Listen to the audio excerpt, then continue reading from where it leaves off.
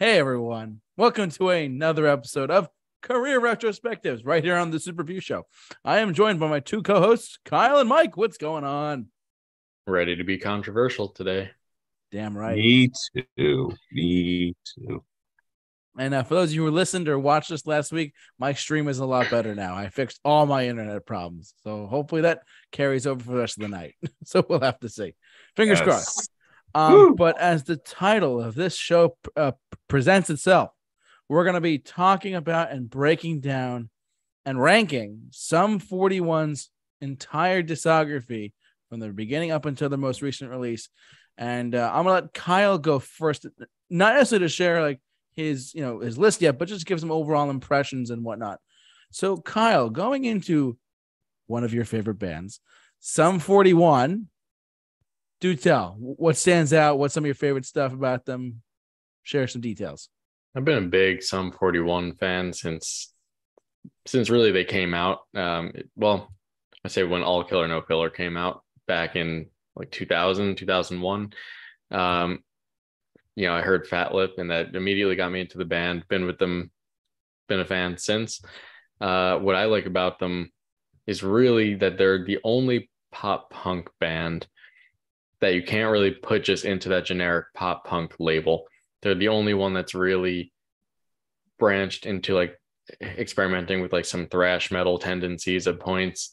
Usually when you hear metal put into pop punk, it's more like the metal core style, like Day to Remember, easy core type thing.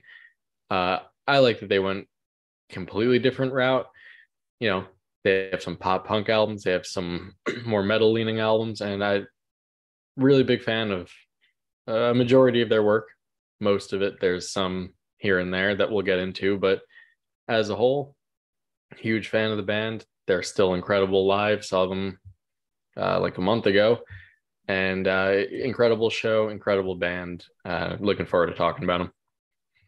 Mike, what did you got for Sum 41? Yes.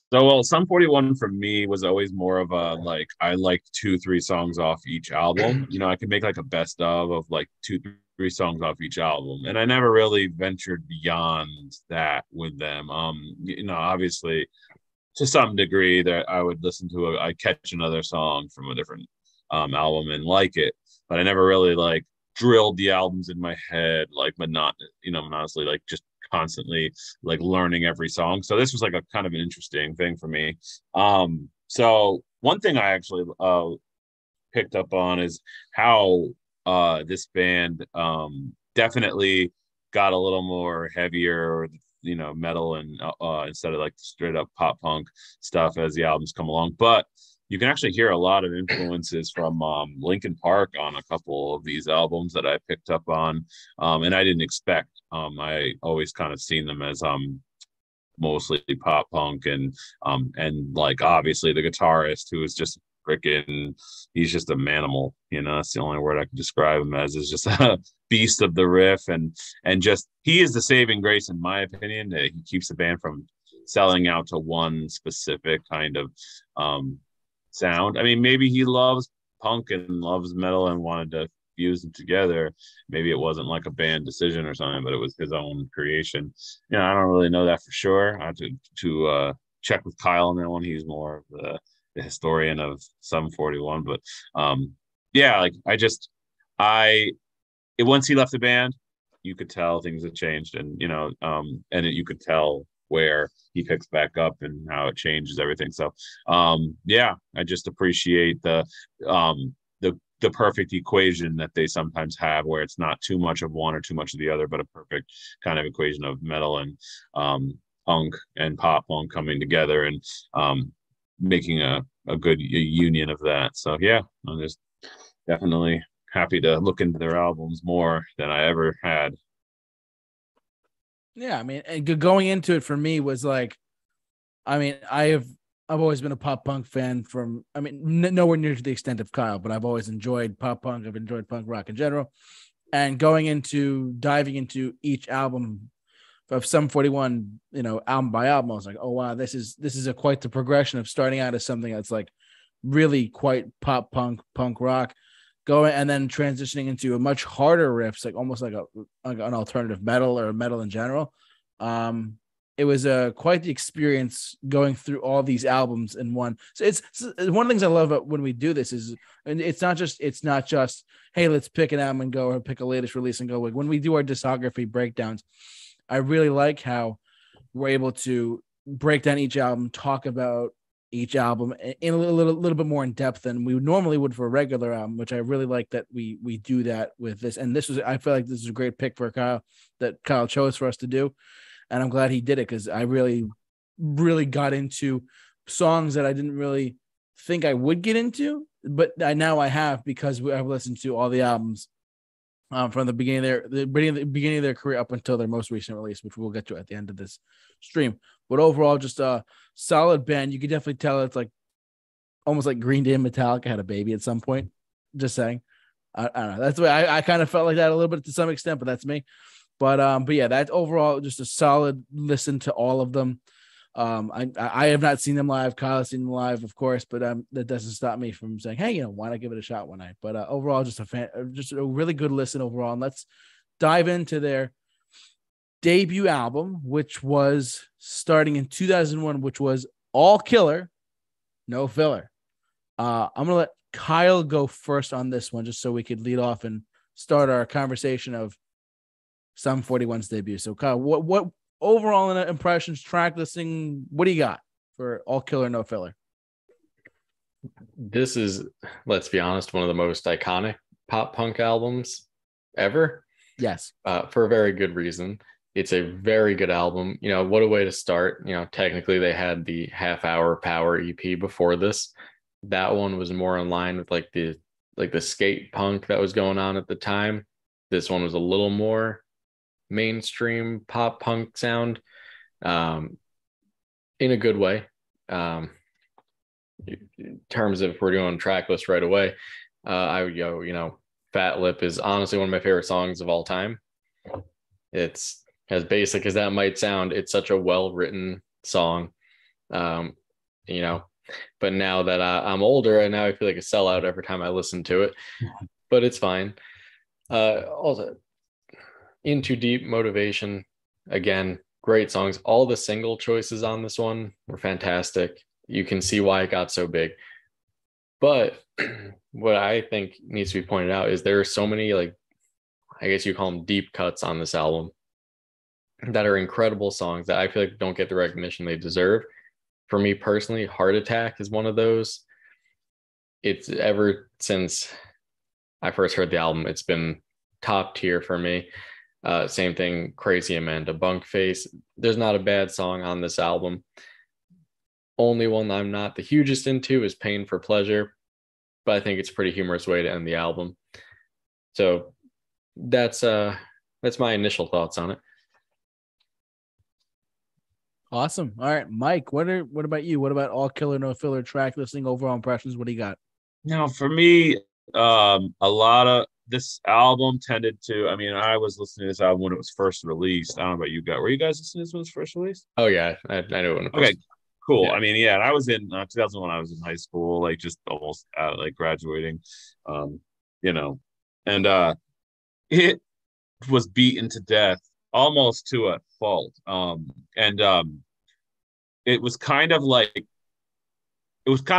for me, being the guy who likes heavy metal, it was a little bit of a tease, where it's I'm going to hit you with this pop punk song that you're not a huge fan of, because in that time I wasn't a fan of it. And then I'm going to hit you with some crazy solos and some thrash riffings for a couple seconds. And then I'm going to go back into the pop punk. And you're like, whoa, I want to hear more of that. And it was no, we're going to do some crazy songs where they're really fast, and we're edgy, and we're trying to prove ourselves. This is to prove we're pop punk, but we're also punk enough that we don't want you to make fun of us for being pop punk. And we're trying to gain that respect within the community. And a lot of that hate came towards them because of being that kind of goofy kind of looking band, in a sense of the hairstyles and the kind of sound that they were bringing. But they were gaining some respect with that edge of that metal riffing and that kind of heavy, that guitarist is bringing it. It's just, I think this album was a little too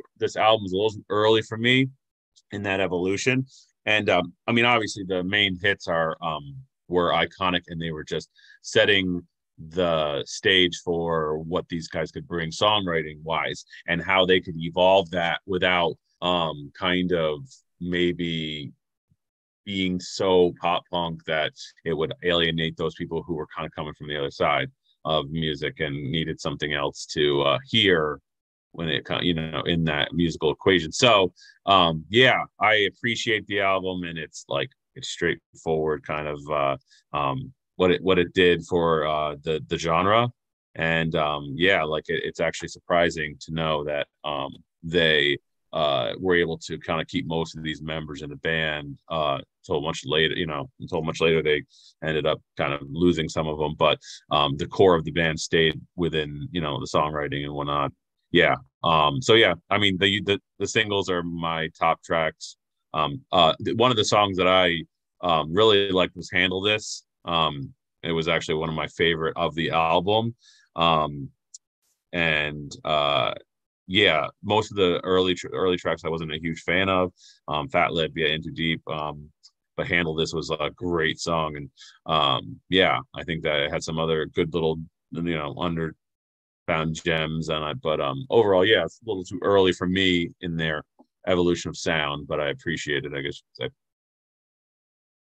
Awesome. Yeah, I mean, I would say, I mean, as a debut album, I mean, I was very young when this was 2001, right? Yeah. Yep. I was literally 3 or 4 years old when this was hitting. And I mean, I would later go back to stuff like this, and not just for now, but like just a couple of the hit singles, like the singles that got released, like Fat Lip, Into Deep, Motivation. Like those are my big 3 standout tracks from it. I mean, and they are, Kyle hit it on the head. There are just some great songs in there that you're right. Probably I haven't seen them live, but they probably don't get as much light live or in general as they should, because they are. I was listening to it through all the way through, and I'm like, oh my God, like why this would go over great live, or this would be a great track in general. I was going off like this, you know, aside from Fat Lip, Motivation, and Too Deep, aside from those, they like aside from that, like aside from those 3 as my standout tracks as the singles that got released. I know that sounds like a cop out, like, oh, he went for the singles or whatever, but those are just for me personally. But I do agree with Kyle, though. There are some good standout tracks on here that are deep cuts, yes, that maybe could be revitalized more as time goes on for whenever they play live, or just something in general like that. I mean, there's a lot of, I love it when there's an album that comes out where there's like 2 or 3, maybe 4 big singles that get released in general. And then but the rest of the album is just that good of a record. And like the deep tracks are still great songs, you know what I mean? I felt this way a lot with this album, a lot, truthfully. Again, as someone who's not a huge 741 guy, but who did this discography breakdown with Kyle and Mike today, I was thoroughly entertained as well.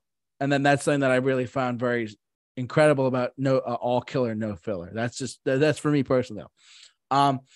I would say, but the question is for all 3 of us. Let's start with Kyle. Where does this rank amongst your Sum 41 albums? You know, it's an iconic album. I think it's solid all the way through. You know, as the title entails, there is no filler on this album, which I love. I hate albums with filler, but they have better. It is still early in their progression as a band. I put it number 3. Okay. All right. Mike, where does this album rank for you as far as their career as a band goes? Where does it rank for you? Yeah, I got to come all the way to 5. I'm sure there's somebody headed to my house as we speak. But yeah, like you know, I'm sorry. You know, I felt it definitely. It appealed to that mainstream audience with those songs that kind of came on, and they played to death. But in the in-between songs, a lot of them trying to like be as like punk rock as possible, kind of came off just trying a little too hard to like live both worlds. Like, hey, we're pop punk and we can write a great song, but then yeah, watch this, we're gonna like look at this attitude. Once they kind of got out of that, and like later on in their later releases, they don't do these songs where they just like start like with the drumsticks where, we were going to go blazing fast. It's like, okay, cool. Like you're punk, relax. We get it. So I felt like there was a little bit of that going on this, like prove ourselves, but we're going to write some songs that are going to never leave your head ever to this day. And, while they did one side, never leaving your head, they failed of kind of trying to bridge that real punk and pop punk together to get that cred, I guess you could say. But yeah, 5 for me. Seems like a good place for it. This album is very much American Pie soundtrack music. Yep, 100%. Oh my god. Yeah, they definitely. I didn't even think of that. That's actually a pretty good comparison right there from American Pie. I have All Killer No Filler at number 3. This is my number 3. So Kyle, you said 3 as well, right? I did. All right, so that means we're matching up right there. Yes. Villain status has been confirmed. Oh god, we'll have to see if Mike is the villain at the end of this. At the end of this one, we'll have to see, of course. But yeah, All Killer No Filler. That's our top our filler for that album. Just kidding. All right, let's go to their next album. Was it 2002, which was Does This Look Infected? We started with yes. Oh god, we started with Kyle. We're gonna jump over to Mike for a sec. Mike, talk to me. Did you initial impressions, overall thoughts on Does This Look Infected, the second album by Sum 41, and standout tracks as well when you get a chance? Yeah, for sure. So now, this album, I think I took hold of a lot of those more aggressive riffs and the things that I was actually looking for. I began to kind of like, I didn't want to admit it to my friends because I was like, yeah, Sum 41 sucks, bro, right? And I'm like, yeah, man, screw that band. They're like, yeah. And then like when they walked away, I'm like, yo, actually, a couple of those songs are actually pretty good. And they're like, what'd you say? I'm like, no, I said they suck and they're dumb, and then they walk away. I'm like, yeah, but I actually admit this has got some good songs.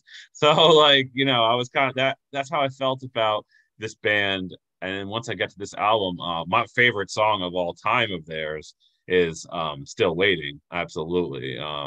It is my favorite song. And the riffing to this day, my buddy Jay used to be my buddy. He would like freaking rag on this band, and I would be like, dude, Still Waiting has some of the coolest like riffing in it that it's just so good.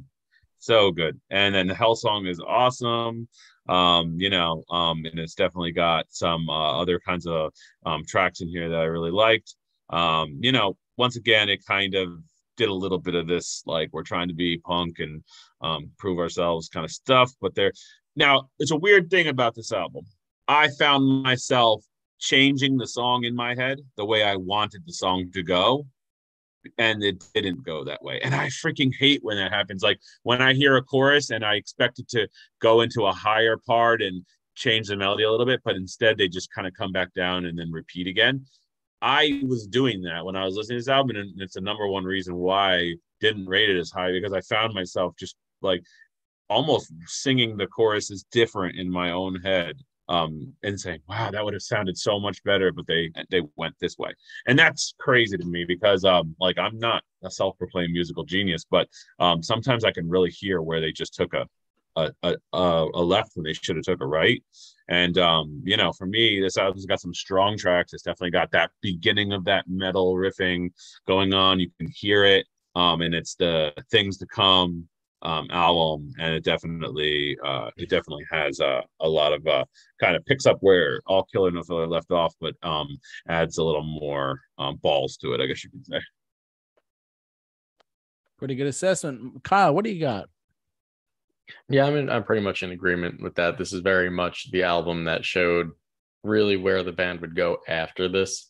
For the most part, there is definitely still more pop punk leanings in some of their later work, but this is really where you start to see they're bringing in those more aggressive guitar riffs. They're bringing in that more, pretty much all the skate punk is gone by the time we get to this album. It's very much less your like Blink 182 skate punk type pop punk, and more into, all right, we're done with this.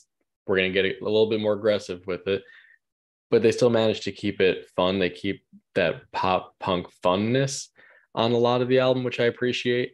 You know, when I look at this album, I'm very much impressed with how far the sound came from All Killer No Filler when this one was only released a year later.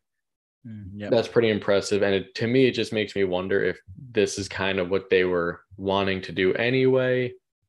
And maybe like a label was like, no, you should do this. Again, speculation. I have no idea. But the work after this would lead me to assume that might not be too far off.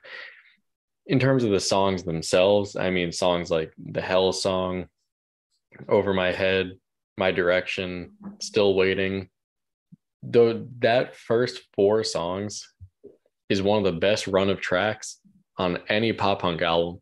What a way to start the album. But then Thanks for Nothing is a huge standout track for me.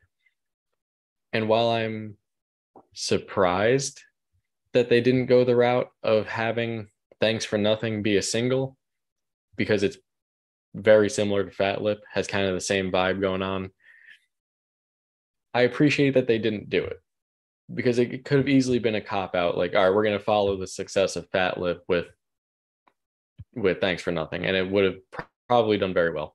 So I appreciate that they didn't do that. Again, they continue their incredible single choice. As I said, most of my top songs were the singles that were released off of it. In terms of low points, I don't think there is one. I think it's a pretty great album all the way through. I have no complaints about it. If anything, I really enjoyed where they decided to take their sound. And yeah, I mean, that's where I'm at with it. Not a single bad song, and a second album in a row with no filler on it.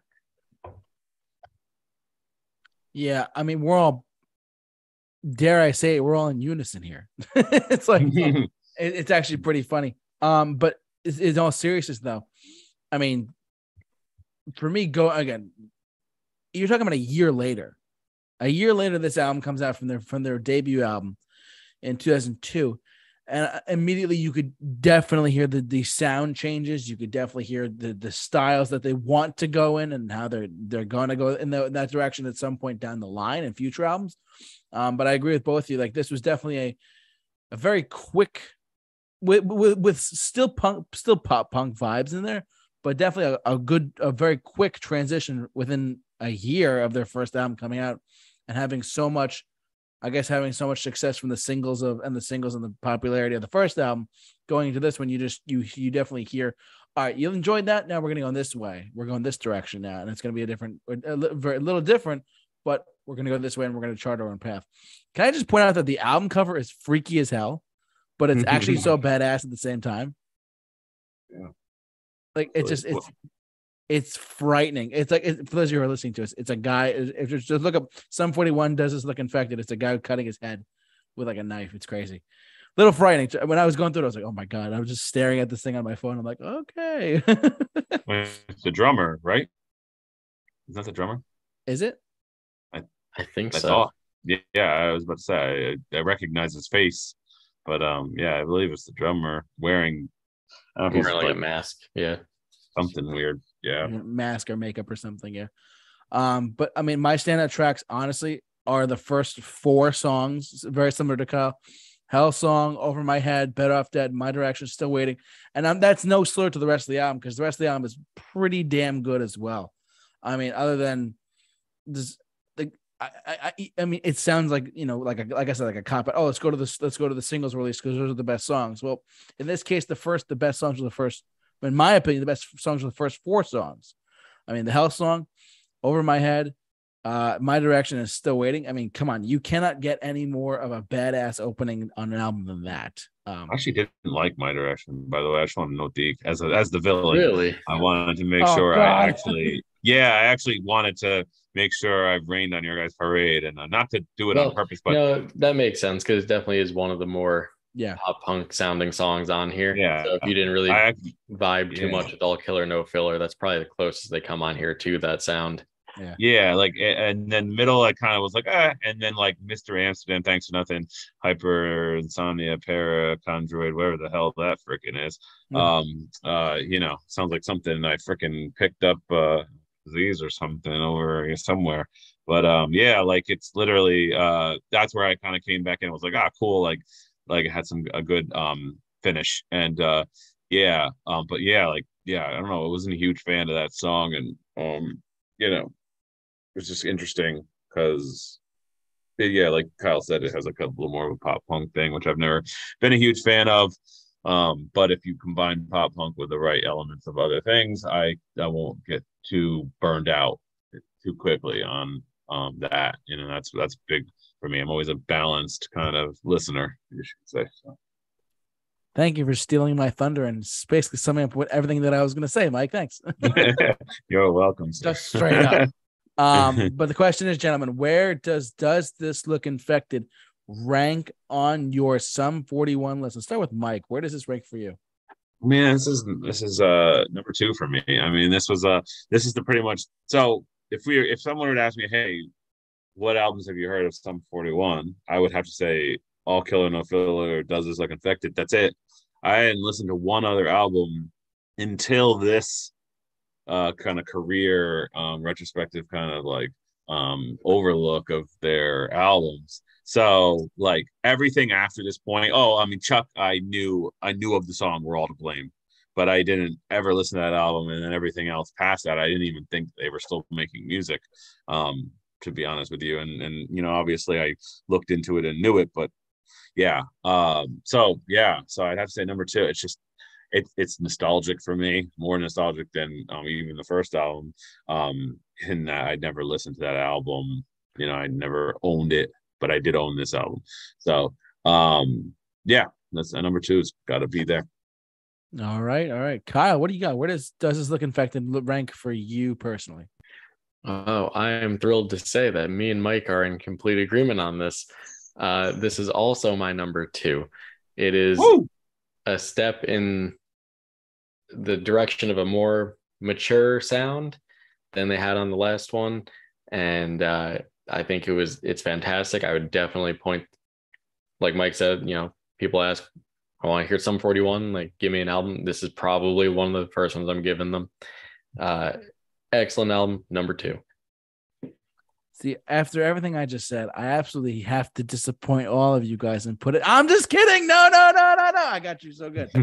This is my number 2 as well, believe it or not. I don't worry. I was not gonna hate it. I was not gonna be the villain on that one. Don't worry. Sorry, everyone. No, damn it. I know. Sorry, Mike. Damn it. I know. But this is my number 2 as well. Just a solid record overall. You definitely saw based on everything we were saying as well, you see the transition points they're going to go to. You see where they're headed in their next album, which we're going to get to in a second. But that is my number 2 personally for me. Now let's jump over to their third album. You guys hear that noise? That was noise? everyone clicking off this video because All Killer No Filler and not number 1. Are you infected? Is This Infected? Are not number 1 and number 2. I just I don't know what's going on, but hopefully, what's going on, everyone? Stay tuned and hear the fun finale. It's worth it, guys. It's worth it. Play chicken. Oh God. Well, on that note, we're gonna jump over to their third album, Chuck. So I'm gonna let Kyle go first because I want to hear his impressions on Chuck first. So impressions, title, track listing, whatever you got. Go ahead. So this is the darkest album I think they've ever done in terms of just sound, lyrical content. When you put everything together, I think this is the darkest one. This is really where they brought it back in the future, so I don't want to say that. But this album really dropped the pop punk for the most part. This is very much a heavier record, not to its, to a fault, I would say. I think that at this point, they hadn't perfected merging the two sounds So there's a lot of songs on here that just end up being forgettable, in my opinion. They don't hit the mark as much as songs from their previous releases. Don't get me wrong, there's still some great songs on here. I understand why the album came out the way it did, just the whole story behind everything. It's great. If you don't know the story, definitely recommend looking it up, reading about it. It's very interesting. But really, there's only like 2 or 3 songs on here. JT, if you want to go down to the track listing. Yep. I find most of them to be just kind of filler, but really, like Some Say, I love the song Some Say. That's by far my favorite song on this one. We're All to Blame is good. It's never been one of my favorites. I know it's like a fan favorite. Pieces, again, another fan favorite. It's okay. No Reason is pretty good. Other than that, the rest of the album just falls super flat for me. Pretty much almost all of it. There's only those, like the Angels with Dirty Faces, pretty good. There's like 4 or 5 songs I take away. The rest I never find myself coming back to. So this album kind of disappointed me, turned me, I don't want to say turned me off, but made me lose interest in the band for a couple of years after its release, unfortunately. But that's just me. So that's where I'm at with it.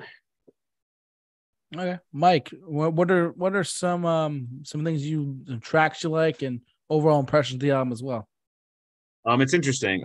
When a band goes into more of a wheelhouse that I'm familiar with, and for me to like be less memorable as a song-based album, but more phone goes off, more memorable overall as an entire album experience, and that's strange because a lot of people view an album as like singular tracks, like, hey, that track is memorable, that track is memorable, that track is memorable, blah, blah, blah. Like, I remember that one because of this. For me, so besides We're All to Blame, if you want to jump down to the track listing, that's okay. That's okay. I'll just come over to your house and assault you later. No, We're All to Blame. Some Say, great song. And even I may have accidentally listened to Newt's, whatever the hell Newt's is, but Newt's is actually a pretty good song. And that's on the international version or whatever. But bonus tracks. Yeah. No Reason, actually, I mean, No Reason was like a pop punk feeling, kind of like it kind of made me feel like we're gonna start this album this way because we know everything else after this is gonna kind of change things up. I mean, We're All to Blame is my second favorite Sum 41 song of all time. It's Still Waiting, We're All to Blame. I listened to those damn songs so many times, and like, in my eyes, that was the band's finest songwriting, with the riffing and then going into these choruses that have you singing, and then the rest of it, like I was saying, less like memorable songs like Bitter End, Open Your Eyes, Slipping Away. They're all very like, and for me, it was just an experience that I enjoyed as an album versus like singular song. And to me, that's just as good of an experience than it is to say, okay, I'm going to take these songs off and put them on a playlist, or I'm going to make a CD for somebody and recommend them. Some of them don't belong alone, they belong together. You know what I'm trying to say? Like, which is interesting, and I appreciate that. So it has its own quality to it that I appreciate as a heavy metal guy over a pop punk guy, and which elevates it for me. Yeah, I mean, this is their third album. I'm just going, forgive me, I want to just catch up on what I was reading. After listening, full disclosure, after listening to this album, Chuck, I went back and I did read up on some of the story behind. I know we didn't really touch on it, but some of the story that was the album was based on, like the volunteer UN peacekeeper. I'm making sure I get my facts right here. But I was going back and listening to it, and after I was listening to it, I did read up a little bit on the story of it, and it is probably their, I would say, like their darkest record, if not like lyrically and stuff like that, for me at least, when I was going through all this. but we're all to blame. Some the singles that got released again, again, because I'm not super familiar with Sum 41, that I'm going to gravitate towards most of the singles as it is. But I do have to say though, for being as dark as it is, there's something about emotion in records and emotions in songs, regardless of, like, it could be heavy metal, it could be the most lighthearted pop song out there. If the song has emotion, or an album has emotion in it, that's something to me. And this, I got some of that vibe of, like, it being as heavy as it is, as being as the transitional we're going in that direction, like we just talked about after their previous album. But I gotta say, so there was definitely some feeling on this record that I feel like, man, it's just like dark, and there's something that appealed to me about that personally, but that's just me. I know that you guys were, shared your thoughts as well on it, but for me personally, I was like, this is just something that really is, it's very emotional, very dark, but it's still got that very hard, metal riffs to it, and the feeling of it as well. But like I said, there's something about the feeling of it that made me put it where I put it in my ranking, for me personally, but because it hit me in a very, I guess, different way than most other people may have heard it, but that's just me. Yeah. And so the standout tracks for me, though, we're all to blame. Some say Pete, and again, pretty much just the singles that got released. But I mean, overall, I was kind of like, whoa, like almost taken back in a sense. I was like, wow, that's really, really, like, heavy, for lack of a better word. But the question is, gentlemen, where does Chuck rank amongst your Sum 41 albums? Let's do you mind if I start on this one? Yeah. Actually, I might be the villain on this one. I'm not sure though. Given what I just said about how dark it is, this is my number one. I was surprised when I put it there too. I was like, what? And then I listened to it more and more, and some of the story, the background behind the album's title got to me a little bit, but that's for me personally. This is my number one Sum 41 album. Me personally, because the reasons I listed in some of the track listing as well. Let's jump over to Mike. Where does this rank for you? No, actually, I have a lot of respect for that choice, because traditionally sounding, it has the aggression and emotion that an album needs to kind of make its point. And then on top of that, it doesn't seem like it's too overly concerned with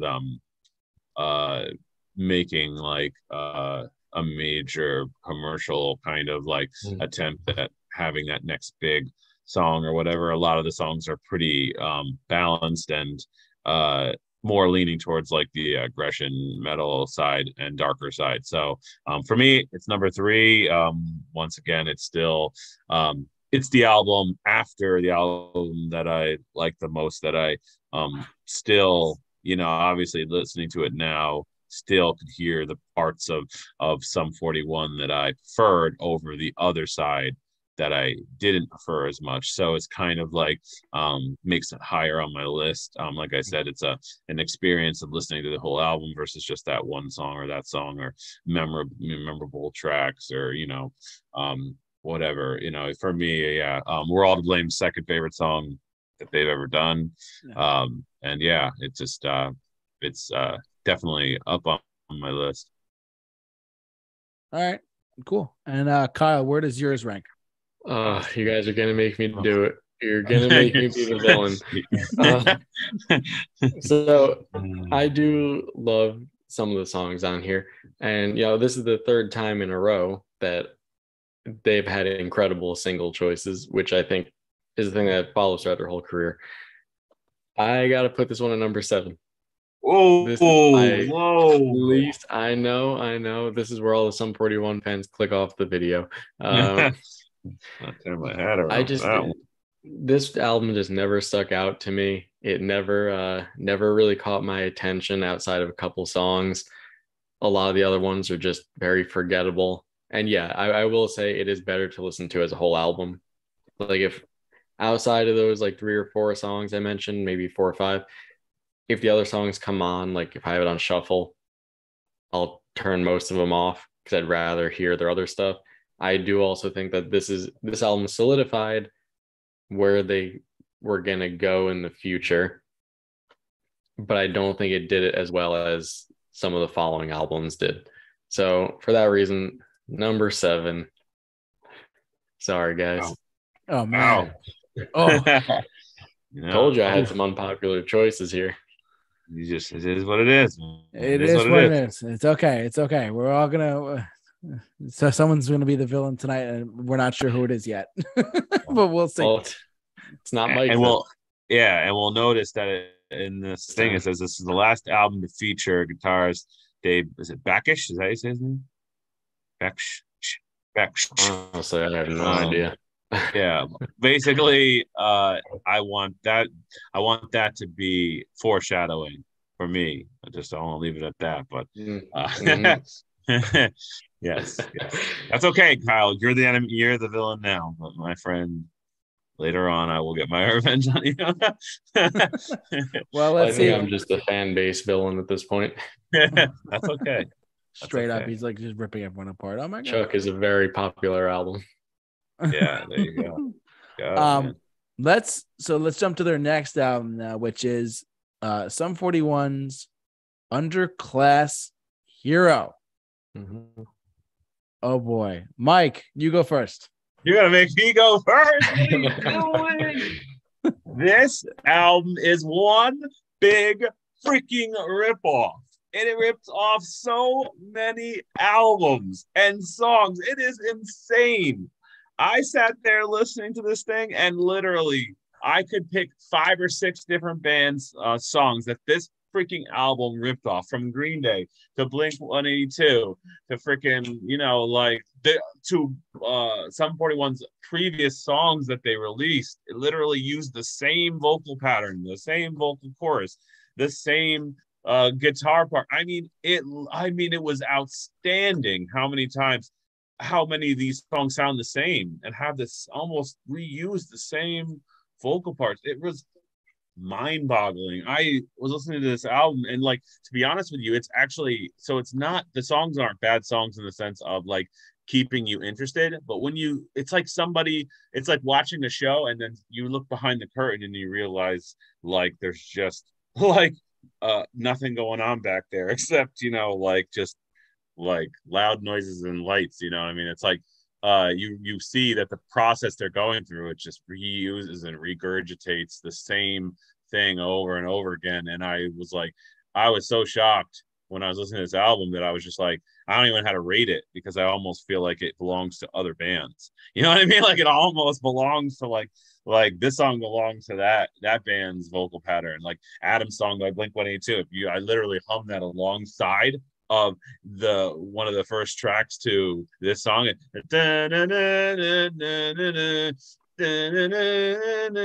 You literally can go alongside that song, and it only changes a couple notes to make it not be a freaking lawyer's wet dream. You know what I mean? And it's literally, it was so disappointing, and I just was what happened? They were just, it almost feels like what's going on with our band right now? People need to be reminded of that we're as good as these pop punk legends out there, and we put out this major album. Let's just try to sum up everybody's top songs in one album. And as I listened to it, I read a review on it. They have 3 or 4 different songs that literally sound like Green Day songs, or this song or that song, and people were upset about it, and I didn't even read the review before I realized this, and I was just dude, they nailed it on the head. So it's I don't want to give away how I feel about this album, so this still could be number 1. I just wanted to make sure. Didn't give it away. This is number 1. Yeah, maybe I'm just blowing smoke, but yeah. How do you guys feel? Well, on that note, Kyle, how do you feel about this album? Oh man, Mike, that was hysterical. So I love this album. Big shock that the guy whose favorite band of all time is Green Day absolutely adores this album. This album is, since I think Mike gave away his thoughts on the album, I'll just give away mine here. This is the last perfect front to back Sum 41 album they've ever done. I adore this album. There's not a single bad song on here. yes, there is definitely, I'll agree with you, Mike. There is definitely some songs that you're like, yeah, that's definitely some, you could hear other artists' influence on them. I think this was a conscious turn away from that heavier, darker sound to go back to that happier times. But this is one of the big three albums of the mid 2000s for me, in terms of we're talking like pop punk slash emo. First one being American Idiot, then My Chemical Romance's Black Parade, and then this one, Underclass Hero. I think all three of those albums I would put as like the big three albums of the time. They all did something very, whether or not intentionally like a rock opera, very much connected song wise. Front to back, this album, incredible. He had, Secret Service knocking on his door for March of the Dogs. Great. I love the French song on there. Actually speaking French and knowing French, that is a hysterical song. It is not appropriate for work. Don't look it up. But yeah, no, I love this. Every song, front to back. And it's one that I never get tired of hearing. Songs like Underclass Hero and Walking Disaster are what a way to start the album. But even the ballads on here, which is something that we don't really get on many other albums for the most part, like With Me, So Long Goodbye, incredible songs. Confusion and Frustration in Modern Times. Mike, is that one of the Green Day sounding ones that you were thinking of? Yeah. Sure. I love that one. So I mean, I think it really comes down to, this is a very polarizing album. I will say that's me and Mike having these reactions is very much reminiscent of the actual fan reception of this. There's two types of Sum 41 fans. There's your pop punk Sum 41 fans, and then there's your heavier Sum 41 fans. And how you feel about this album really depends on where you fall in line with that. For me, I personally fall into more of the pop punk sound. I do really like their metal aspects, but I don't think that as a full album that they've done that one as perfectly as they've done a pop punk album. So for me, this album is what I want to hear from them after. Plus, this is just very nostalgic for me. This was a like very much like late middle school, early high school album for me. So I have very fond memories of it, which could be tainting my judgment of it, I'll be honest. But every time I hear it now, it still brings me back to like the good old days back then. I find nothing wrong with this album. I disagree with you, Mike. This is one of the best albums there is. But the problem with it is, I was already done listening to the songs that they used to remake this album. I had already Doesn't matter. They made them even better on here. I already heard all those songs, and then when I'm humming one of those songs alongside the song, I'm like, the hell, like, no. I will say the one thing is most of the songs on this album are all in the same key, which is why a lot of them sound very similar. Is they are most of them in the same exact key. Yeah, and that also makes the singer, when he writes his choruses and his vocal patterns, his vocal harmonies, feel very almost just like lack of diversity. Like it just feels like don't fix it if it ain't broke. Like, I'm just gonna do this again because it's catchy. And like the problem with that is, though, it is catchy, but it just like, I actually just did a little experiment where I was just skipping through the songs at a fast pace and like trying to just hear a brief clip of something, and I was just like, it all sounded the same. It literally all sounded like I could have just fused them into one big song, and I would have been like, never ended. It didn't. AKA the album. Isn't that just what an album is, Mike? Come on. Right. Oh, yeah. Yes, but I mean, if I were to take out the beginning and take out the, put it in the middle chorus and then fuse it to the next chorus and then the next chorus and then the next chorus, I would be listening to one just long chorus of the original song. Like, it literally felt like that. I swear to God, it was crazy. I love the sound of this album. I think production wise, it's also my favorite. I really like the style of production on here, and just the themes of the album. These are like the lyrical themes that I prefer in music, and I feel like this is really the only album that we get this on from them. A lot of their other stuff is not, I don't want to say it's not the best lyrics, but a lot of their other stuff is either earlier in their career more stereotypical pop punk lyrics, or just darker lyrics, or once we get to later in their career, there's some pretty cringy lyrics in there, but we'll get to that when we get there. But yeah, this by far one of my favorite pop punk albums of all time. But I will say Dave's I can't see what that says, Mike, but I will say it's that, backwards. Damn it. Dave's absence is definitely noticeable on the album. Really lacks, those guitar solos that he brought to the band.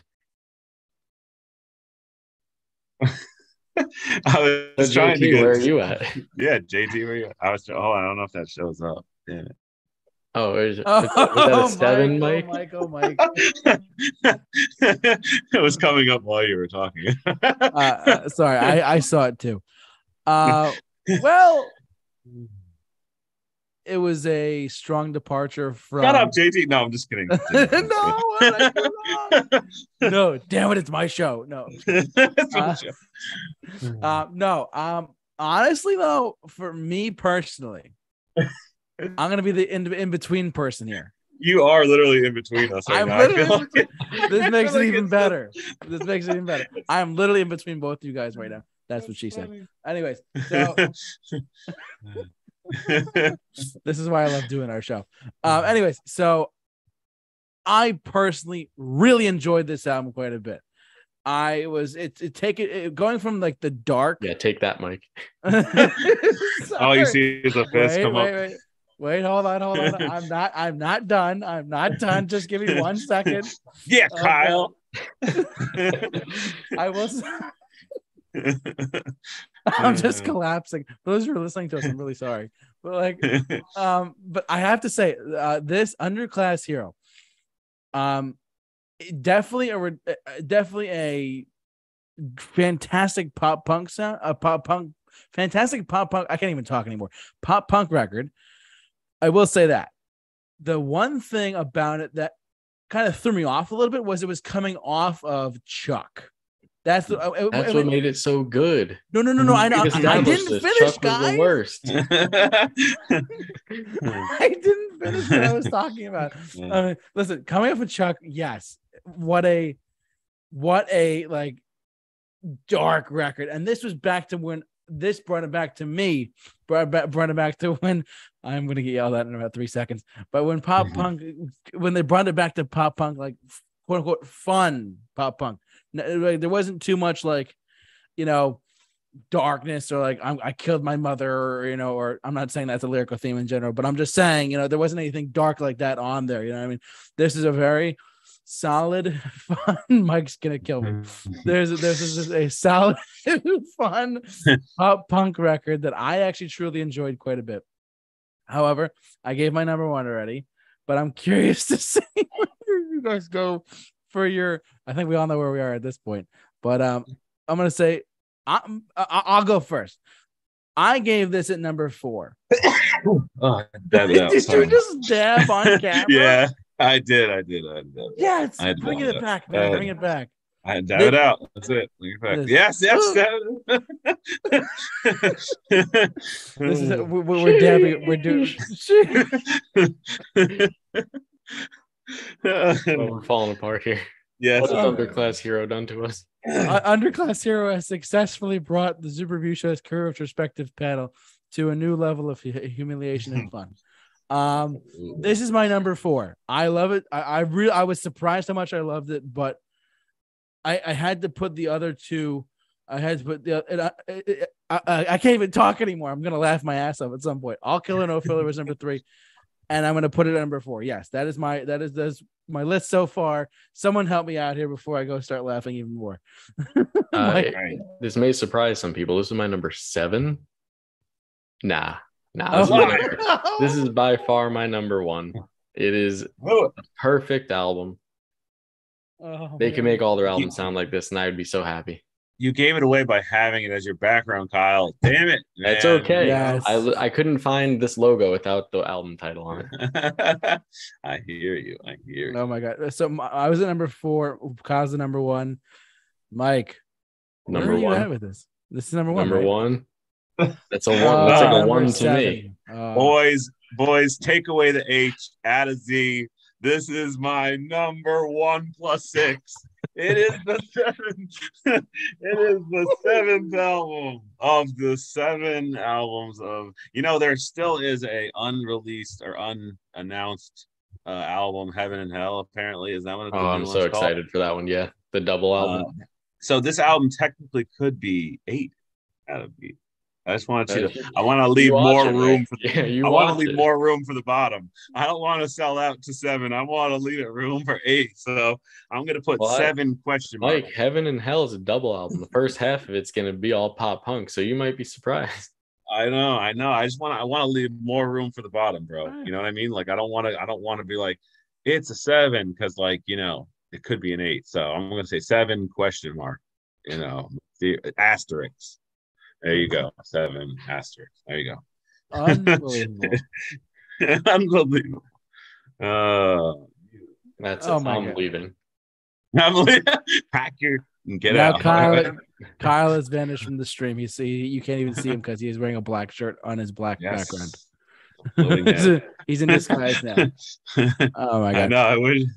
Oh, No, we can't get you the floating hat. we literally have 3 more albums to go, guys. Woo! Woo! All right, we got this. All right. Just take it back. Take a breather. Underclass Hero is one of the best albums of 2007. Of all time. Boo you! Of all Boo time. that man who said that. Boo him. Of all time. One of the big 3 ambitious albums of the mid 2000s. That is incorrect, sir. I will fight you. All right. All right, kids. Listen, you youngins. I knew this going into it. I said when we first were talking about this, I said Mike is gonna hate my favorite album, and I knew it. I called it. I know it is. Oh God. Well, anyways, perfect. Let's. I can't even talk. Let's jump over to "Screaming Bloody Murder" from 2011, shall we? Mm-hmm. Oh God. I can't even. I'm gonna just. Do we have to? Can we just keep talking about Underclass Hero? I'm just getting closer and closer to the camera. Let's start off with Kyle on this one. "Screaming Bloody Murder." I know we just talked a lot about Underclass Hero, but "Screaming Bloody Murder." How is the follow up to that? In your 4 eyes? years too. 4 years, which is 4 years to turn this thing out. Jesus, what a disappointment! What a disappointment after that last album. That's not to say this album doesn't have some great songs on it, because it does. But this album really has what I call the Pinkerton effect. Same thing with Weezer's Pinkerton. Nobody liked this album when it came out. I remember when this came out, everyone was like, this is garbage. Everyone. And then all of a sudden, a few years ago, people have decided that this is a top tier Sum 41 album and it's underappreciated and blah, blah, blah. It's not great. Let's be real. Again, it's a dark album. This is the equivalent thematically and what feels like exactly how I felt from Does This Look Infected to Chuck. To me, it's the exact same thing, Underclass Hero to this. It's such a big quality drop and thematic change that it just really threw me off. And this is the second time in their career that I got kind of distanced from the band. It happened to me after Chuck for a little bit, and then Underclass Hero brought me back in. This is the second time that it really happened, a lot because there was a very large gap between this one and the next one. Yeah. So this one didn't really keep my attention. So really it took almost a decade for me to get another Sum 41 album that I thoroughly, really enjoyed. So I kind of fell off a little bit during this era of the band. But I mean, songs like Screaming Bloody Murder, fantastic. It's the name of the song, so YouTube don't crack down. But Scumfuck, great song, incredible song, one of the top tier. And What Am I to Say is incredibly well done, incredibly well written. And I know it's a very popular thing in the Sum 41 fan base to really love the Dark Road Out of Hell trilogy there. I hate it. I don't think it's well done at all. I think it was even stupider of them to put them as 3 separate songs. I don't know if that was a label choice. I don't know if that was their choice. But none of the songs work at all without the others. Crash is great, but after Crash, I lose it completely. After Crash, I could care less about the album. Really, this could have been a like 5 or 6 song EP, and I would have thoroughly enjoyed it. Not a huge fan of this. This very much comes off as the Avril Lavigne divorce record. And yeah, that's where I'm at with it. Very big letdown, but has some very good songs on it. Particularly in the beginning. It was really when I got to that Dark Road Out of Hell trilogy that just really killed it for me. Oh God, Mike, are you gonna save us or no? Okay, so it's kind of funny, Kyle. 2 songs that you mentioned you really loved. Those are my least favorite songs. Of course, I mean naturally, and it's so weird. Which 2? I'm gonna let you guys guess here for the sake of. You probably didn't like What Am I to Say? I didn't like Scumfuck, and I hated Crash. I mean, 5.5. Crash, I will say, Crash was not one of my top of the album. Yeah, I will say it's just the one like redeeming song after What Am I to Say? Everything else, I'm very much distanced. Crash and that one are literally 5s, if not 4. And then my standout tracks are Time for You to Go. It actually kind of reminded me of what? That's a good one. I do like that one. It kind of reminded me of Stone Temple Pilots, actually, weirdly enough.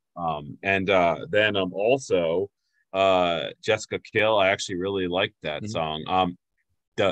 Can't agree with you more. 7, 8, 9, Holy Images of Lies, Sick of Everyone. They literally are just kind of there. They do some things. They get to a point where you're like, okay, you made your point now after all this. And then they kind of go back down to nothing. And it's just like you said, they wouldn't be good without the other.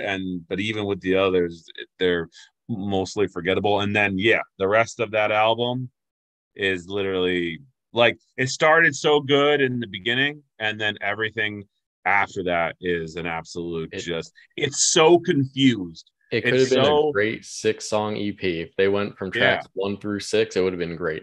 And just ended ended it there and just said, like, we came out after all this time to just basically put this kind of idea. We're working the kinks out of our ability to write music, and we really messed up with Underclass Zero, and basically, maybe we're trying to redeem our. Jabbing you, but all right. Like maybe we're trying to get our songwriting going, and we're getting ready for the future of like our sound, which I think has definitely improved after this. So like this was a mess. I'm just gonna call it. Put me down for a mess. I agree, and while we're talking about certain songs, "Baby You Don't Want to Know" sounds like it would have been in a car commercial, like 10, 15 years ago. Has very much that what song used to be everywhere? It was like, "Are You Gonna Be My Girl" was in all those commercials. Has that same exact sound to it. Doesn't sound like anything the band would put out, and it just really threw me off. Yeah, a lot of that in this album is like, we're gonna try to go for a new sound. Like even Time for You to Go, I liked the song. That one worked. I just felt it didn't feel like Sum 41. It felt like a band who was just trying to explore their sound. And sometimes that's good, but also other times it makes you self-aware, or you're aware of their struggle to like define themselves, especially when they don't continue on that journey. They completely go back to like a perfect marriage of the pop punk metal thing, which is what's to come. In this album, it feels very like we're searching for that sound, and we're trying to like we use lots of piano parts randomly, that because using piano means you're a matured band. Remember, guys, if you use a piano, like kind of like almost Beatles-esque, you're a mature band, and it's a natural evolution of sound. That's true. Yeah, I mean that's just but it was just funny how they just the piano would come out. I'm like, oh my god, here comes the piano again. Like you're trying to give us a tender moment where you get quiet with your voice, and I'm supposed to be captivated by that. It just comes off like a failed attempt at doing that. So yeah, this is definitely not. This is a mess. Let's just call that again. So I love that. No, I really did not love this record. Number one. It was the number 1.5. What the hell happened here? For lack of a better word. I do agree with Kyle though. You guys hit it on the nail on the head, so I'm not going to repeat too much. But I will say the first 6 songs, I agree with Kyle, should have just been like an EP. But hey, we're going to put out a couple songs here, and that's going to be that. Part 1, 2, and 3 of A Dark Road Out of Hell. For some reason, every time I look at it and every time I heard it, I was like, is this Bad Out of Hell like 1, 2, and 3 albums? Like, what's going on? Like, what's happening here? Like, I was like, what? That's what I thought of. But yeah, this was like track 7 through 14, which is rough. I mean, yeah, there's no other way of putting it. But like, I do agree though. If they put it as an EP though, like Kyle said, of the first 6 songs, no problem. I mean, it would have been might have been received better by fans as well. Because I mean, I don't remember, of course, but I mean, Kyle would remember, because when it first came out, like, weren't people like, "Oh, this just sucks"? I remember. Yeah, because I was looking forward to this so much. Because it was years after Underclass Hero, I was like, "Wow, this is gonna be so good." And then I heard it, and I was like, "What the hell is this?" And don't let people fool you what they say now, because at the time I didn't know a single person, and I didn't see a single person on the internet say anything positive about this album. Everyone was talking about how disappointing it was and how bad it was. It wasn't until a couple of years ago that everyone started to say, "This is top tier Sum 41. What a great album." Pinkerton effect. Yeah, Pinkerton also sucks if we're getting honest. Two birds with one stone. Yeah. It's like God. one fan exists who's still listening. Pinkerton sucks, he leaves. All right, good. Or like same deal. Has like those diehard fans that are like, "This is the best thing they've done." I'm like, no, it's not. Get real. It's not. There's a reason people didn't like it when it first came out. It's still not good. I mean, you said it, not me. Take that to the bank. Take that to the bank. Hell yeah, man. Cash that check, man. Cash it. I'm cracking myself up at this point. But I mean, yeah, like the first 6 songs are, and then after that, it's like, what happens? I don't need to say any more, because I mean, I think that the two of them just went off on it enough at that point. The question is though, where does this rank as your? I know it's Mike's number 1, clearly, but like, he's like, oh, wait a second, no. But the question is, where does this rank amongst your Sum 41 albums? I'm gonna let Mike go first. Yeah, I mean, this is 6 out of 7. I mean, it's just even the good songs are pale in comparison to their actual good songs. Like, rating it as an album of listenable music, it like, even its good songs, you're like, cool. Like, there's no 10s on the album. It's just pretty much like, it's pretty much just like, this is the best thing they're going to give us out of a lot of fluff and a lot of like confusion. And I mean, the fact that Dave Backus isn't in the band, you can tell the riffs lack that metallic, kind of cut. There's just they have no body to them. They're very kind of just power chord, and just kind of like there's a little kind of technicality on it, but it seems like somebody doing their best impersonation and failing miserably. So yeah, it just lacks that body, lacks that spirit, lacks direction, lacks identity. Yeah, just like it's on the playground with Underclass Hero, and they're both sitting on that seesaw, going like this, and they're just like, "Hey guys, let's just continue to, do this kind of type of music." And I'm just like, yeah, man, sorry, guys. Kyle, I'm sorry. Like, I don't know how you can say this sorry. is better than the masterpiece that is Underclass Hero. The master. Oh, I mean, I have no words for that. I'll have no words for it. Disappointment. That's no point. Funny. Well, Mike. Poor JT. And he's just You know what, Mike? I'll say I agree. This is number 6. Yeah. This is coming off of the masterpiece that we've talked about of Underclass Hero, their best album. This is such a disappointment. It's unfocused. The only reason I put it above Chuck is that I like this hits higher highs than Chuck did for me. Like the good songs on Chuck are very good, but they're only about like 3, and then a couple others that I thought were okay. This one, those first 6 tracks, I thoroughly enjoyed, and then it just went off the rails. So I gotta put it above Chuck a little bit. Oh boy, JT. Well, JT. 7. This is my number 7. JT Tizzle.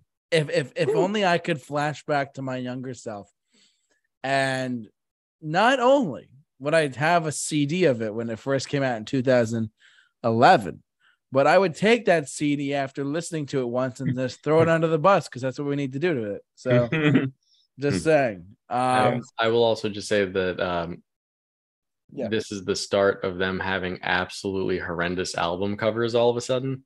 Okay. Yeah. They have not had a good album cover since Underclass Hero. I don't know what the hell is going on this album cover.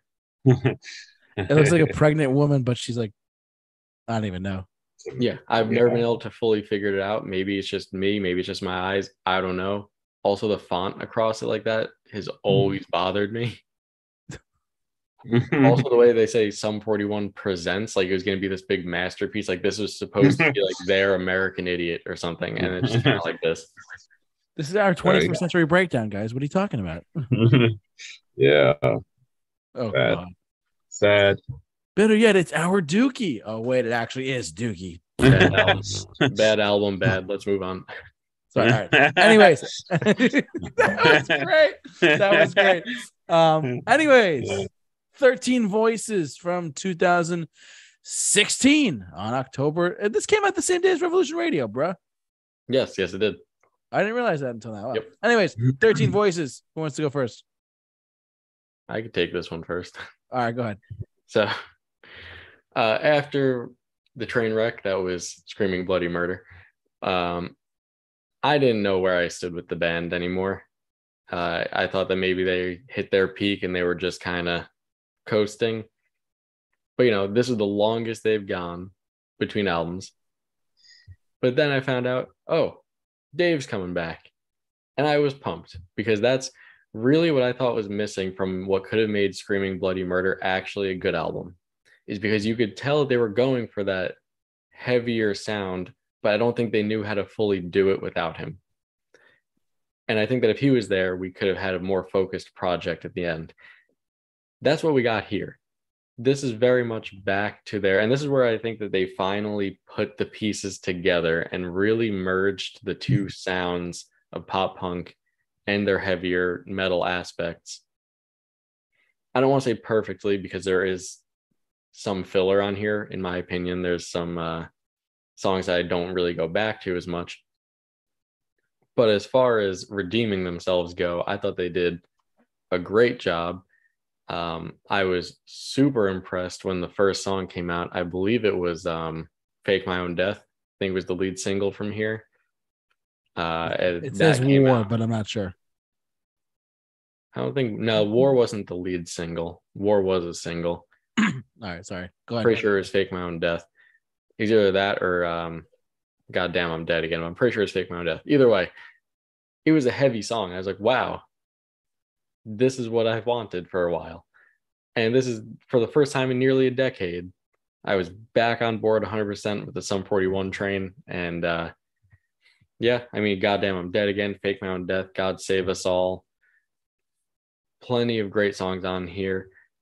Only songs I think like Breaking the Chain and Twisted by Design not really into very much.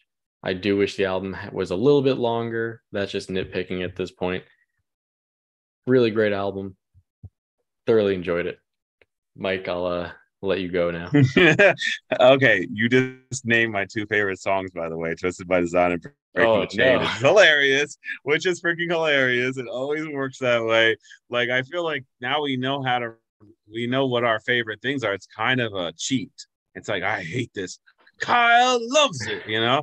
Like, I mean, that I don't know why I just turned into a like 1800s like prospector for gold in like, I don't know, San Francisco. But yeah, like literally, amazing album. I mean, awesome album. Like, I was shocked at how good this was. Breaking the Chain was like one of my favorite songs. Like, I mean, like it's top 3 or top 4 of their discography. And I just heard it like in the last. I mean, I heard it when it first came out because I remember Kyle actually talking to me about this album. We were kind of discussing this album, but I don't ever think I really let it sink in. I kind of heard it and was like, cool, an album that like actually is heavy and like also goes into like some of those pop punk kind of like, like uh kind of just typical sounding parts, but it never stays too long with its sound. It does it and then it just like it switches when it needs to switch. And you guys have always heard me say, if there's one thing I love in music is when it's a band who knows how to change gears and not just beat something to death. And that's something this album did very well. Standout tracks, Breaking the Chain, God Save Us All. I love that opening with that kind of almost like it's like that Sweet Child of Mine-esque type of like, kind of guitar sound in the background. Fake My Own Death, great song. Even 13 Voices, which was a kind of a strange song for me, wasn't the greatest song. Like, usually that's like JT's favorite song is the one that the album's named after, but Damn you, Mike. had to lay the hit in. A lot of these songs kind of reminded me of what's their faces? Offspring. It's actually kind of interesting. I've heard that Offspring kind of sound on one of the other albums. I forgot which one it might have actually been. It might even be the next one we're going to discuss, plus one of the previous, not the previous one, but like I could hear the Offspring. I love Offspring. Oh man, my chord's popping out here. Okay. It wasn't Underclass Hero you heard it on? No. My ears, like, you ever see a boxer when they're hit in the ears and their ears kind of close? My ears like physically did that. Like a cauliflower ear. I had like Underclass Zero ear, like it closed down like a clamshell.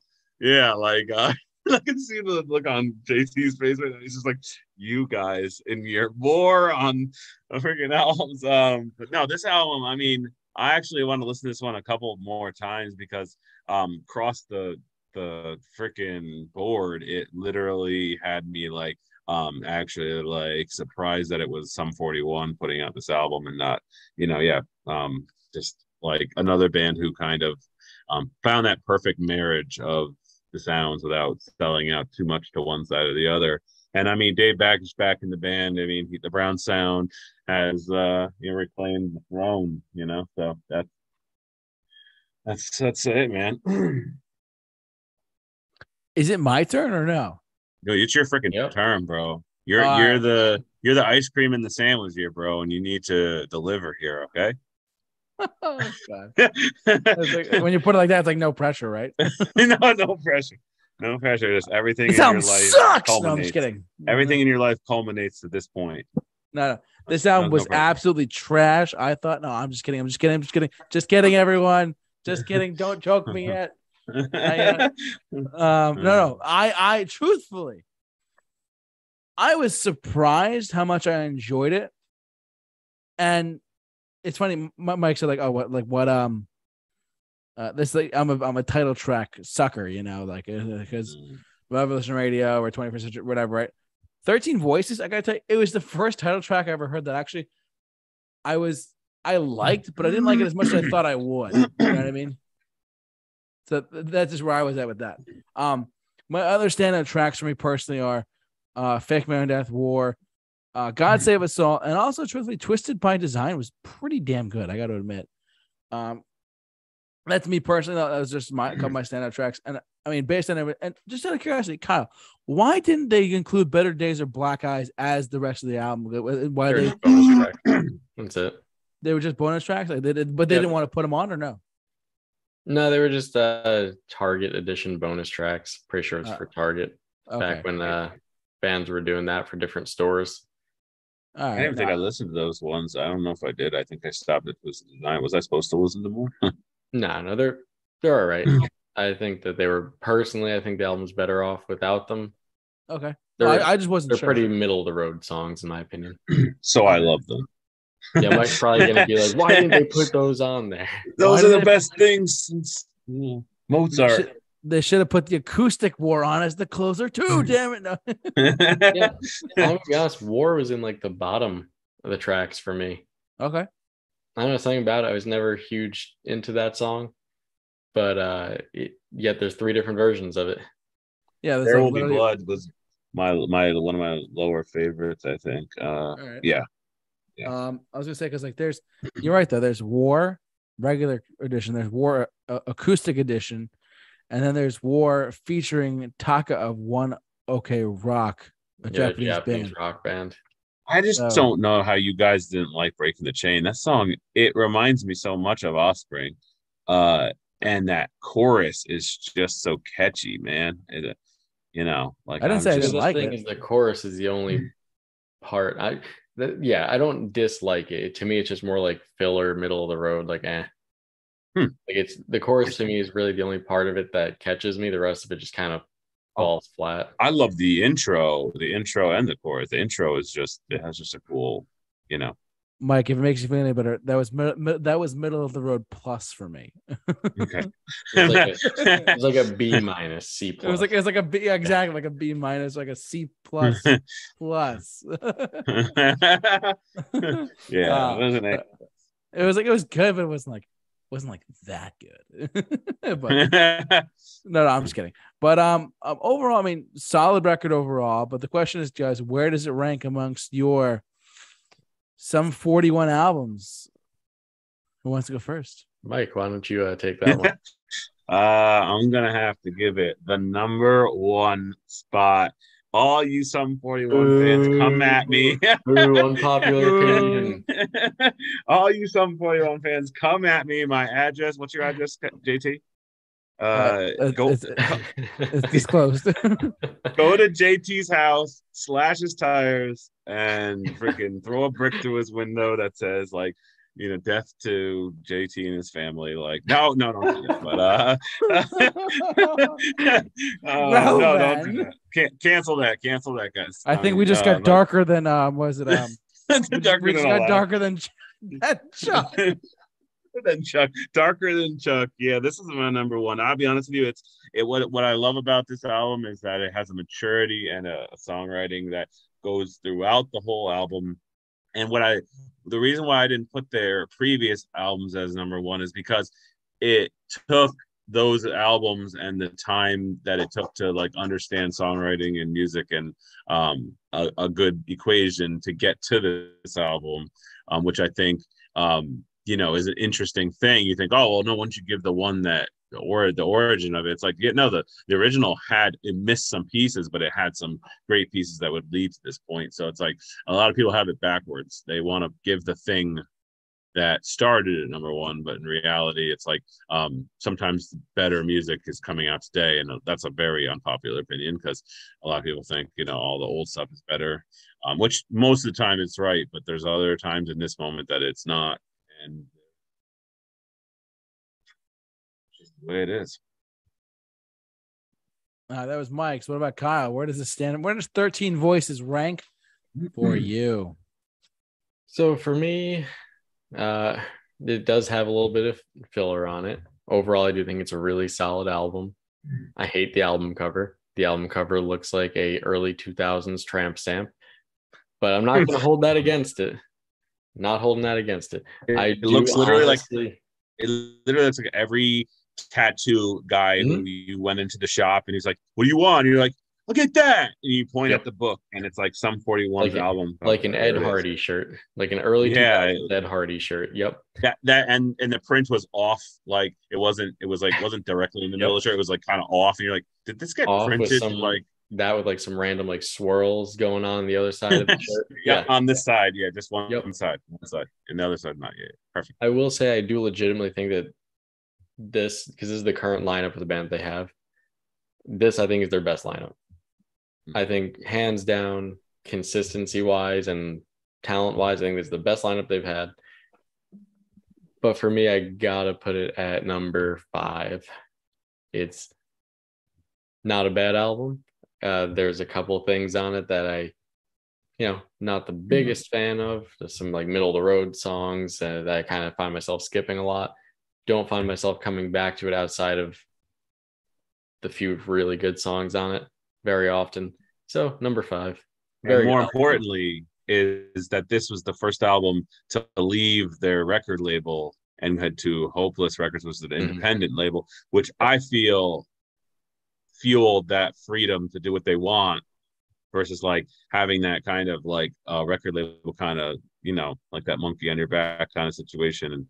And it's just, I think that freedom to just do what they want to do. And, in this day and age with everybody kickstarting and funding their own albums, they might take more risks or do something that they feel is more relevant to them than have that pressure to like pump out that pop punk, top hit that's going to try to claim their old days. And, everyone's trying to do that, trying to race their former self and trying to, win that battle. And it's like, got to find who you are now, not who you used to be. Yep. Agreed. Absolutely. Personally, I, as great as it is, and because of some of the filler tracks, I put it just one below Kyle. I put it number 6. That's me though, personally. I'm not saying it's a bad record. I'm not saying it's bad at all. But the some of the filler was like, Mike is like, it's terrible. We just look over. I'm just punching the air, like all aggressive. He's punching his webcam. He's maybe if you respected Underclass Hero more. Yeah, like I know the checks in the mail, Kyle. I know you paid off JT, so. Oh God! Me and JT had a separate chat going. We were like, "Hey, rank is really low. I know Mike's gonna hate Underclass Hero." Yeah, here's $100. Do what you got to do. All right. He's like, here's half my salary. You just do this. My salary. Exactly. This is my number 6. It is very good for what it is. It doesn't hold it's not quite up to par with what I thought it would be, but overall I did like it overall. That's just me. Let's jump over to their most recent album, because there's one coming out soon, but we can't actually comment on it because it hasn't come out yet. But let's talk about Order and Decline. Kyle, I'm preaching your gospel here. Can you tell me about Order and Decline? Overall stuff for it. Yeah, I can tell you that they need to get off this kick of just black background with random thing on it for their album covers. I agree. Legitimately thought it was a joke at first. Great album. Let's just skip to that. Yeah. Really, I think it built even more on 13 Voices, where they still brought the cohesiveness of those two sounds together. Great. Less filler on it. To me, there's only one filler song on here that I didn't care too much for, which was Heads Will Roll. Kind of could do without it, especially the acoustic version. I don't know why we needed an acoustic version of that song of all things. But I digress. The rest of it, incredibly well done, very aggressive, has political undertones, which again didn't really see that very much since Underclass Hero. But whereas Underclass Hero was a little more, wasn't like clever, but at least it was a little less in your face and heavy handed. Like this one, I mean, 45, just an anti-Trump song, which a lot of songs on here are. But it's the way that they go about the lyrics that are a little kind of cringy at times. Like a 45 has the lyrics, "I know a bad man when I see his face." Like, come on. It's not a good lyric. And that's the chorus. That's the chorus of the song. Overall, though, really, really, really good album. I very much enjoy it. I enjoyed revisiting it for this discussion. I actually hadn't listened to it in about a year or two now. But with that said, I don't think it's as good as their, earlier work. I do think that while I do put that out there that this is their strongest lineup as a band, I think they've yet to hit that perfect album again. In my opinion, they haven't had a perfect album since Underclass Hero. I think that I think they definitely have the potential to do it again. This was pretty close to being in there at the top, my top three, but ultimately was edged out by the others. So for me, I thoroughly enjoyed this. It was able to get emotional at times. For me, I think it was the lyrical content that drove it down a bit, just because it was so not clever, and it was just so, there's no subtlety at all in a lot of them. But very well done. I enjoyed it. What number was it? Oh, you didn't rate it yet. I didn't rate it yet. No. Okay, I thought you almost did that. You said that. I was like getting ready to say it, and you like backed off. It's his number one. No, I'm just kidding. You know what? Mike, what do you got? I'm kind of confused. It says all tracks written by Derek Whitley. Like, is that? I guess that's been most of the albums, though. Is it really? Like, in fact, hasn't written anything like from even the previous album. It doesn't seem like it. He that's weird. I thought a writing credit. Yeah, that's weird. I always thought he wrote all of the riffs, which is strange because once he comes into the band, the riffs change. Is it all just an illusion? Is like Derek like, I can do what I want, and then like Dave joins like, I gotta change my style and really put his guitar work, because the guy's got excellent chops at guitar, and it just seems like I'm just like, can we go back to the previous album for tracks written? I know this is on the expected, and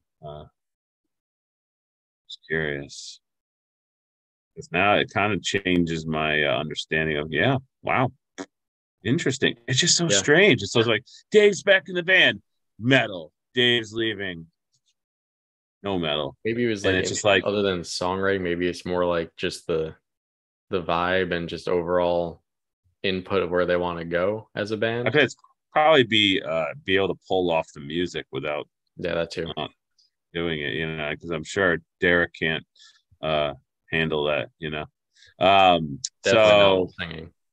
Yeah, right, exactly. So maybe it's just Dave's Dave has a lot of experience in heavy metal, like he loves that kind of thing. If you listen to the Brown Sound, his side project, you can really see where his background is. So maybe he just brought that out in Derek, like, okay, like I'll write some heavy metal influence tracks for you to play, which is cool. I mean, yeah, interesting. I've heard from interviews before that like the transition into that pop punk on Underclass Hero was very intentional as a way to get away from like the darkness of Chuck. Same thing going back to the metal. Pretty sure, from what I remember, they were trying again to get away from that pop punk. Be like, oh look, we can still do this too. Interesting. So maybe it just happens to coincide with that. Right. Yeah. Well, for me, this one had a couple more duds on it than 13 Voices. Like I didn't like the New Sensation. Heads Roll wasn't my favorite, but then there was some good tracks like Turning Away. The last four tracks were all pretty strong. It was just kind of like, it was interesting change from 13 Voices, and it kind of had some really good stuff on it. Like I was always interested to, like you were talking about cringy lyrics. This definitely cringed me up. He focuses on relationship with like God and belief in God, and like it's just kind of funny. Like how much he talks about that in a lot of these darker albums, heavier albums, and then political stuff. Of course, I've never been a political guy when it comes to music, which is probably why I've never been a big punk fan. Because it's just like the focus is a little too much one gear, But yeah, I really like this one. Out for Blood. Yeah, that was a good song. Overall, it's a good album, and I didn't have a huge problem with it. Yeah, I mean, me personally, I mean, I liked overall what I heard. I mean, I will say that the undertones were a little bit too, like Kyle said, they were a little bit too like pushy. And I mean, it's one thing if you're writing American Idiot, it's another thing if you're writing like this. I mean, to me, that's how I look at it. But like, but I will say that Mike, I agree with you actually. For once, that Underclass Hero is the best album that they put out. No, I'm just kidding. No, which is true though. Just true. It is true. But what I was gonna say though was, besides making my joke, is that the last 4 tracks were actually pretty good. I mean, 7 through 10, Never There, Eat You Alive, The People Versus, and Catching Fire. Those I thought were actually pretty solid tracks too. And also, can we just take a note that there's finally an album that is legit actually like 1 minute and 0 seconds long. I want to applaud them for that alone. That's pretty funny actually. It's 36 minutes exactly. Which I applaud them for doing that. Number one. I agree with you though, Kyle. Heads Will Roll acoustic and Catching Fire acoustic questionable. Why would that be acoustic? I agree with you on that. Why acoustic, but whatever. I mean, I'm all for acoustic stuff. I mean, Good Riddance, Ordinary World, stuff like that. Those are all good acoustic songs too. But like even the Blink-182 Bored to Death one I thought that was pretty good too. But the fact of the matter is that this is their most recent release, and overall I liked it for what it was. I mean, it was, other than like if you're gonna be a certain way, like if you're gonna like lean a certain direction, just don't be like overdo it.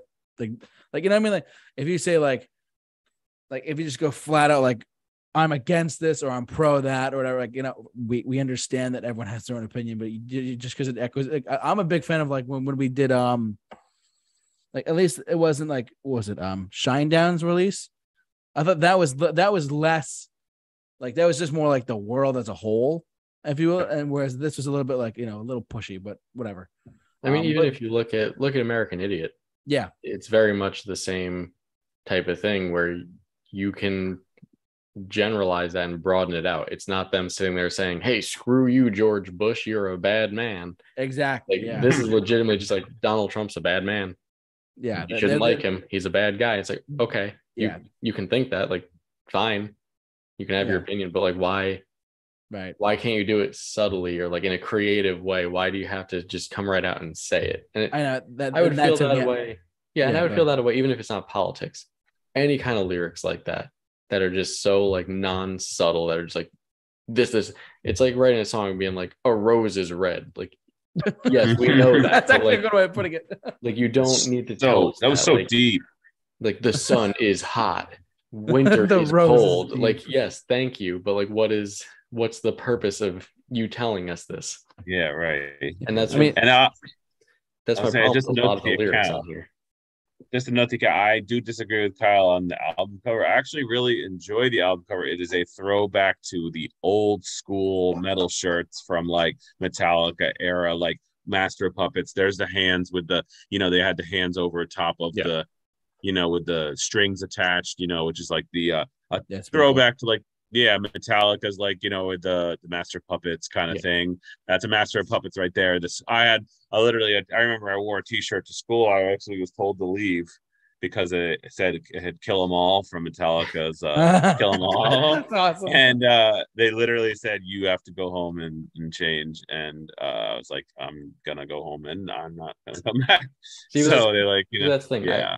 I agree. Like, I like that design on like a shirt. I'm not sure if it works so well as an album cover. And to me, it's mainly like you really used back to back, just a black background with a random picture on it.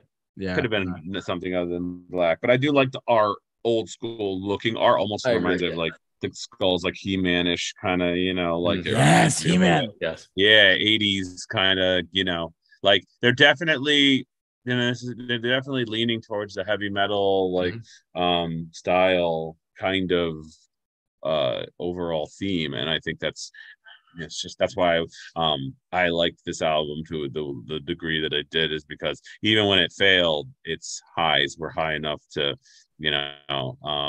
keep me hopeful for the next album, and that this album actually had some interesting enough stuff on it, catchy enough stuff, and the fact that they're genreing as heavy metal, punk rock, hard rock, melodic hardcore, that's debatable. But they've had melodic hardcore listed on a lot of these albums, I noticed.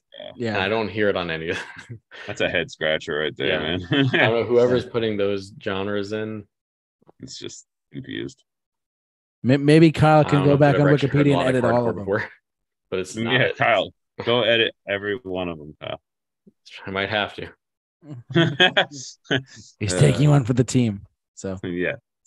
But I just want to say something really quick. You talk about like the album cover and whatnot. I mean, Rose, and you talk about lyrical stuff. So everything you just said made me think of this: roses are red, violets are blue. When I listen to Metallica, my neighbors do too. It's great. Exactly. Sorry, that's the first thing I thought of. Like that's what everything you just said just made all that sense to me.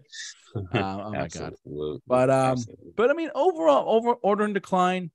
Where does it rank for you guys amongst your I was about to say like Green Day for some 41 albums? I mean, for me, I put it at number 4. It's like the perfect exact middle of their discography. It's really good. I think that they do have the potential to put another top 3 album in there if they continue with this and perfect it a little bit more. Maybe just, 1 or 2 less fillers in there. And I think they have the potential to do another perfect album. Sweet. Mike, what do you got? Yeah, actually, I'm right there with him. 4. It's not better than the established sound. In this case, like unlike 13 Voices, where I felt like it was like a perfect marriage of that stuff, and still contained the punk. It still had the catchy choruses and the metal and punk, but this one, it was definitely like 4, out of the 7, and definitely I'm excited to hear what's next. And Heaven and Hell, I mean, things seem to get dark up in here, man. Getting dark. Like, I mean, we're starting. I mean, next thing you know, like Derek's gonna have like, I don't know, like a freaking like a pentacle on his forehead, and he's gonna turn into like this, like crazy, like real heavy metal kind of act. Like, who knows, man? It's gonna be all extreme metal. It's gonna be very pop punk. It's gonna be like old skate punk, and it'll be all extreme like black metal. That's the next logical step. I mean, as long as it's not Underclass Hero Part 2. Anyway, I mean, as long as that was a low blow right there, my man. Part 1 will be Heaven will be Underclass Hero, and Hell will be Screaming Bloody Murder. That'll be a perfect combo.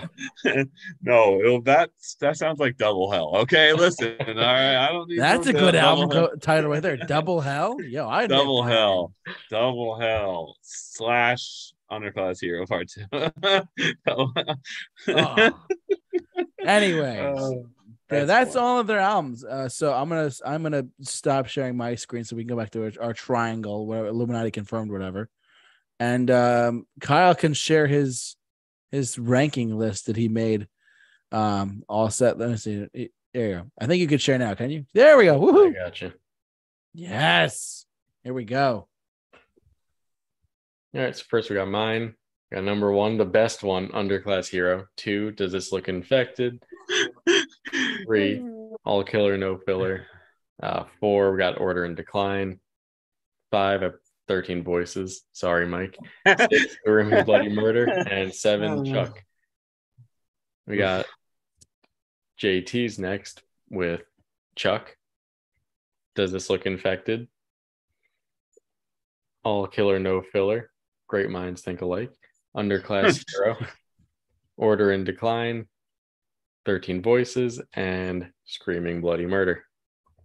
And then we got Mike's questionable list here.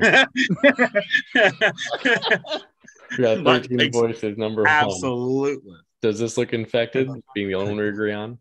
Chuck. Order in Decline. All Killer No Filler. Number 5. Screaming Bloody Murder. And incorrectly at number 7, Underclass Hero. Incorrectly. Yes. Hot damn. That one. I love that number 7. I wish I could stare at that for the rest I find of it the just night. very interesting that we all agreed on Does This Look Infected being number 2. Yeah. And other than that, we all had pretty different lists. Absolutely. That's what makes the world go round. I mean, Screaming Bloody Murder and incorrectly number 7 where's that coming from? What's going on here? I mean, that must be Underclass Hero infecting the internet and airwaves. We're doing just fine. Don't worry about it. Took me a hot second there, but I figured it out. It's okay. I know. I was hoping you were lagging again. Oh no. I was definitely not lagging. Don't worry. I'm all set. I got my internet fixed. Don't worry, you kids out there. But need we say more? That's gonna do it for us on this ranking of Sum 41's career discography. What do you think? Jump down in the comment section below of this video. Share this video. Share the podcast. Share us all around. You can follow us on Instagram, Twitter, and Facebook. Like us on Facebook simply at The Super Review Show. And if you like what you see here, subscribe to us. Follow us on podcast format. And Mike is holding up the number 7. He is so wrong. There's no hope. There's no hope for humanity. How dare you put that at your numbers? What do you think of Underclass Hero, everyone? Tell Mike how wrong he is. Comment in the section. Whoever wants to DM us or tweet us or whatever, tell us why Mike is wrong. Just straight up. And for those who think I'm right, make sure you comment while I'm Just don't even comment. Don't even comment. Don't even comment. But ultimately, guys, this is what you guys have to say out there. Jump down in the comment section. We'll share your thoughts and all. I've said all this crap already. That's gonna do it for us. So for all of us here at the Super Review Show, stay safe